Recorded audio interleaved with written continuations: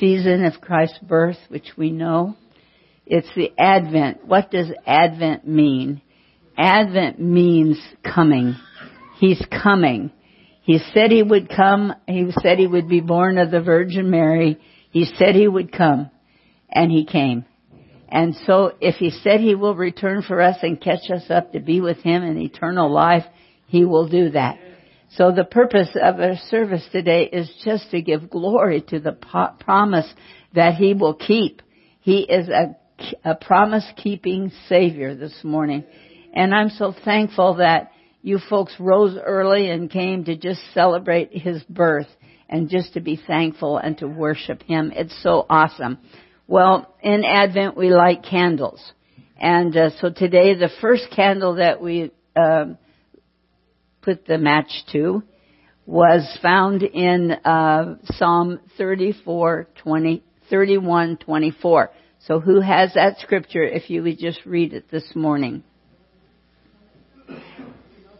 First candle. Be of good courage, and he shall strengthen your heart, all ye that hope in the Lord. First candle was hope. There was no hope before Jesus came and brought the light of hope to us. The second candle represents peace.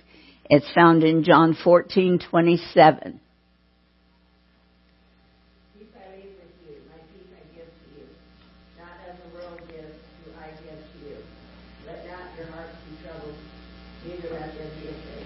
And that's the greatest message that the angels gave was to fear not, fear not. Thank you, Jesus. Third candle is John 15:11. These things have I spoken unto you, that my joy might remain in you, and that your joy might be full. The thing that's important, church, is our joy depends upon how much joy we have of Jesus. So if we have a lot of joy of Jesus, we can get through the struggles with his joy in us. Praise the Lord. And the fourth one is found in Romans 8:19. For the earnest expectation of the creature which waited for the manifestation of the sons of God. This is where we are, church. We're waiting for the return of the Lord. The message today it will be brief, but it's very, very important. And it's entitled, The Promise Fulfilled. In the midst of Christmas, we don't always have these glorious thoughts that the promise has been fulfilled. There's a lot of promises that have been broken in our life. Do I get an amen? But the promise that Jesus gave has never been broken. It has been fulfilled. And this is the glorious moment of a historical moment. The world doesn't understand this historical moment, but it is that history was made when Jesus fulfilled his promise. And so, if we don't do anything else in this season, but just meditate upon the power of his promise, what he has promised, he will fulfill it. And, he said he would bring a child of the Virgin Mary, and this is what he did. Sometimes in the hustle and the bustle, of our life, we forget this miraculous moment. Somebody said, are there still miracles?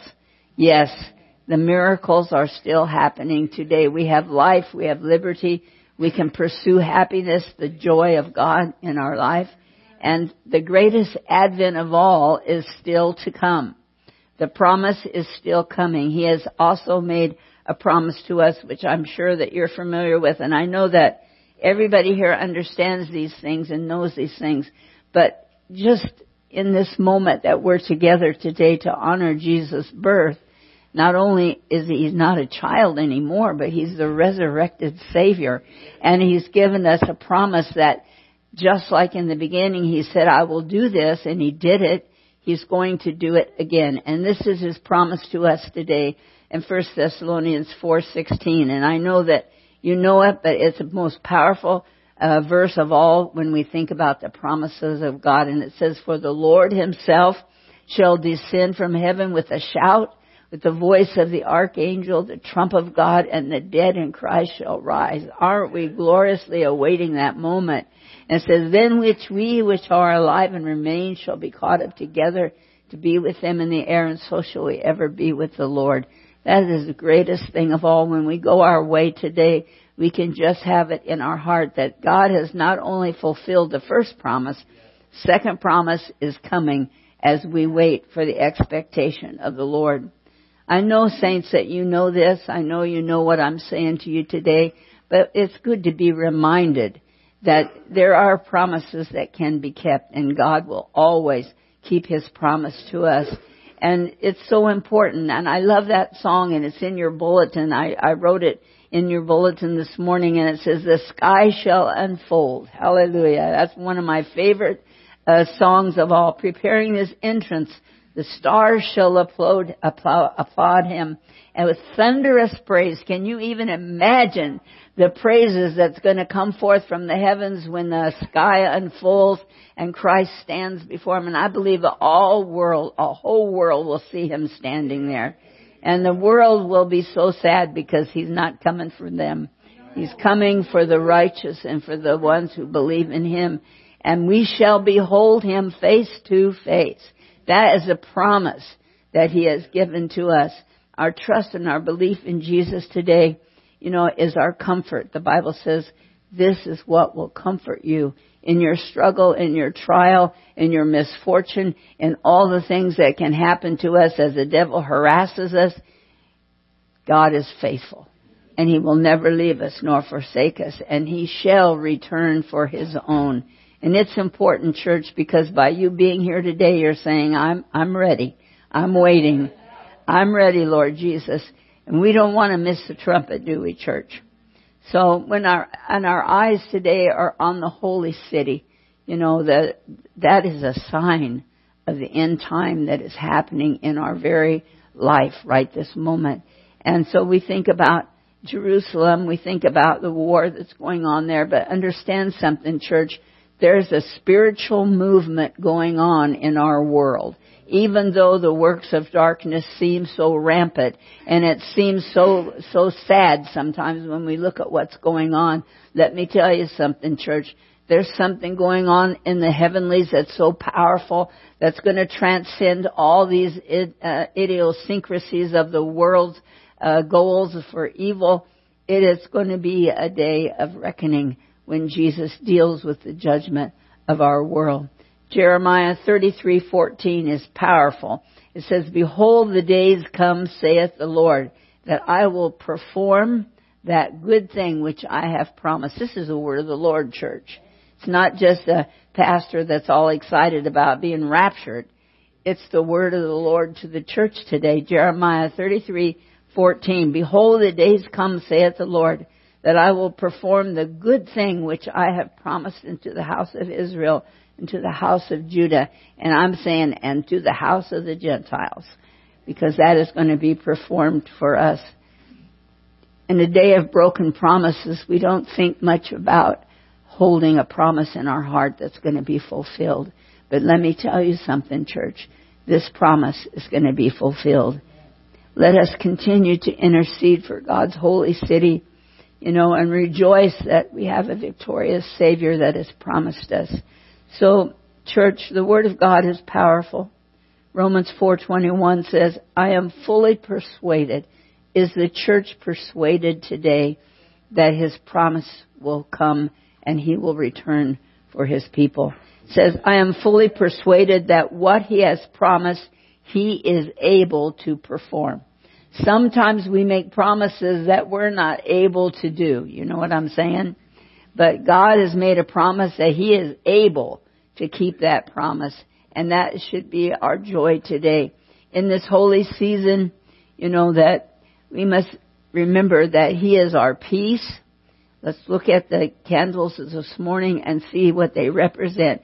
He is our peace. He is our hope. He is our joy. And most importantly, he is our expectation. The enemy is out to dissuade us from the expectation of our soul. There's a lot of expectation in our world today, but the expectation of the promise of God that he will return is real, and we live in that moment in time. Hebrews 10:23 says, "Let us hold fast the profession of our faith without wavering." Here's my problem, church. Sometimes we waver just a tad. Sometimes we think, well, they said he was coming when I was a child. I used to lay under the pew in prayer meeting at my church when I was a child. And the last thing they would say is, don't forget that Jesus is coming soon. I've been hearing that since I was 4 or 5 years old, since I remember that. But church, he's still coming. He's still coming, and there's still an expectation in my heart today at 83 that he's coming. And he's coming sooner for me than you, probably.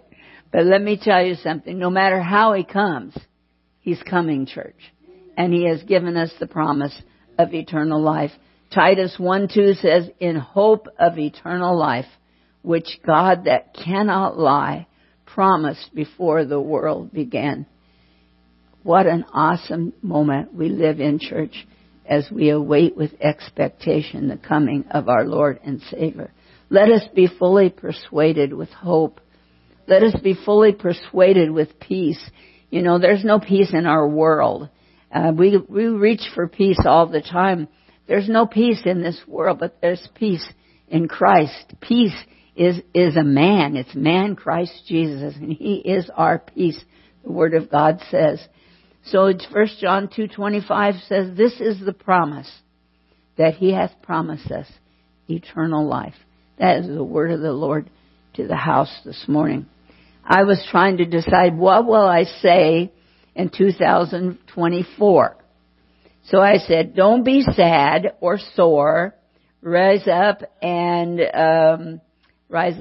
24. Don't be sad or sore. How many ever get sore? Sore in the spirit, sore in the body, sore. So I said, don't be sad, don't be sore. Rise up in 24. I want us to be more powerful in 24 than we've ever been before. Because we are going to have to stand against the works of darkness and reveal the expectation in our heart for eternal life. So this is the promise that he has promised us, even eternal life.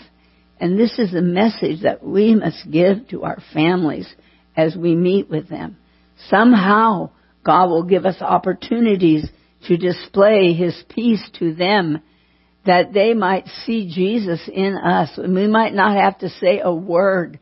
We might just have to have the joy of the Lord, the peace that passes all understanding. We must abound in spiritual commodities that they might see the glory of Jesus in us.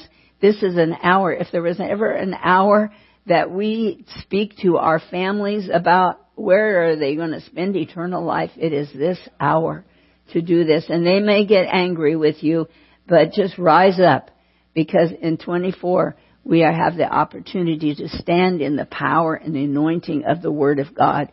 We cannot stand in our own purposes, but in God's. So today, as we go our separate ways, I'm so blessed to have such a wonderful church. I'm so blessed that you would change your schedule this morning and that you would come. I'm so blessed that the musicians just march on. I'm just so blessed that we have peace in our church. Many churches don't have peace. There's problematic situations, but God has been so good to us. And I want to tell you that I love you, and I am so blessed to pastor this church. And I know that my days are shortening, but I know that God's word is never short. God's word will live forever, and we have an expectation in him that he has fulfilled the promise of Jesus' birth this day. We celebrate it. He has fulfilled the promise of resurrection. He has fulfilled the promise of giving us eternal life. And we're just in waiting, in expectation. So as we go our separate ways, let us have a joy in our heart. I want to pray this morning the joy of Christ upon you, that joy will be so pungent that when you meet with your families, they will see that something good is going on in your life, maybe that is not in their life, because they don't have the joy of the Lord. So, Father, I ask for the blessings of joy upon your people today. Father, that as we have come to worship you and to see that you have fulfilled your promise to us, We ask, oh God, now that we can be a promise for you, that we can show forth the joy, the peace, the very things of Advent as we meet with our families, Lord, or as we pass people in the highways, oh God. I pray the joy of the Lord upon your people, that it will just bubble up and they'll just look at you and wonder what you're thinking that is so funny, because the joy of the Lord will prevail in your life today. And I give you glory and honor and power and praise in Jesus' name. My heart overflows with joy today to be able to stand before you on this early morning and tell you that Jesus is coming soon. And that what is happening in Israel is a true sign, and we must pray for Israel. I brought with me today something, the Shema, to tell you what it says. It says, there's one Lord, one God over all. And that was their common prayer, that there is one God, one Lord, one Savior. I know they don't say Savior yet, but they will.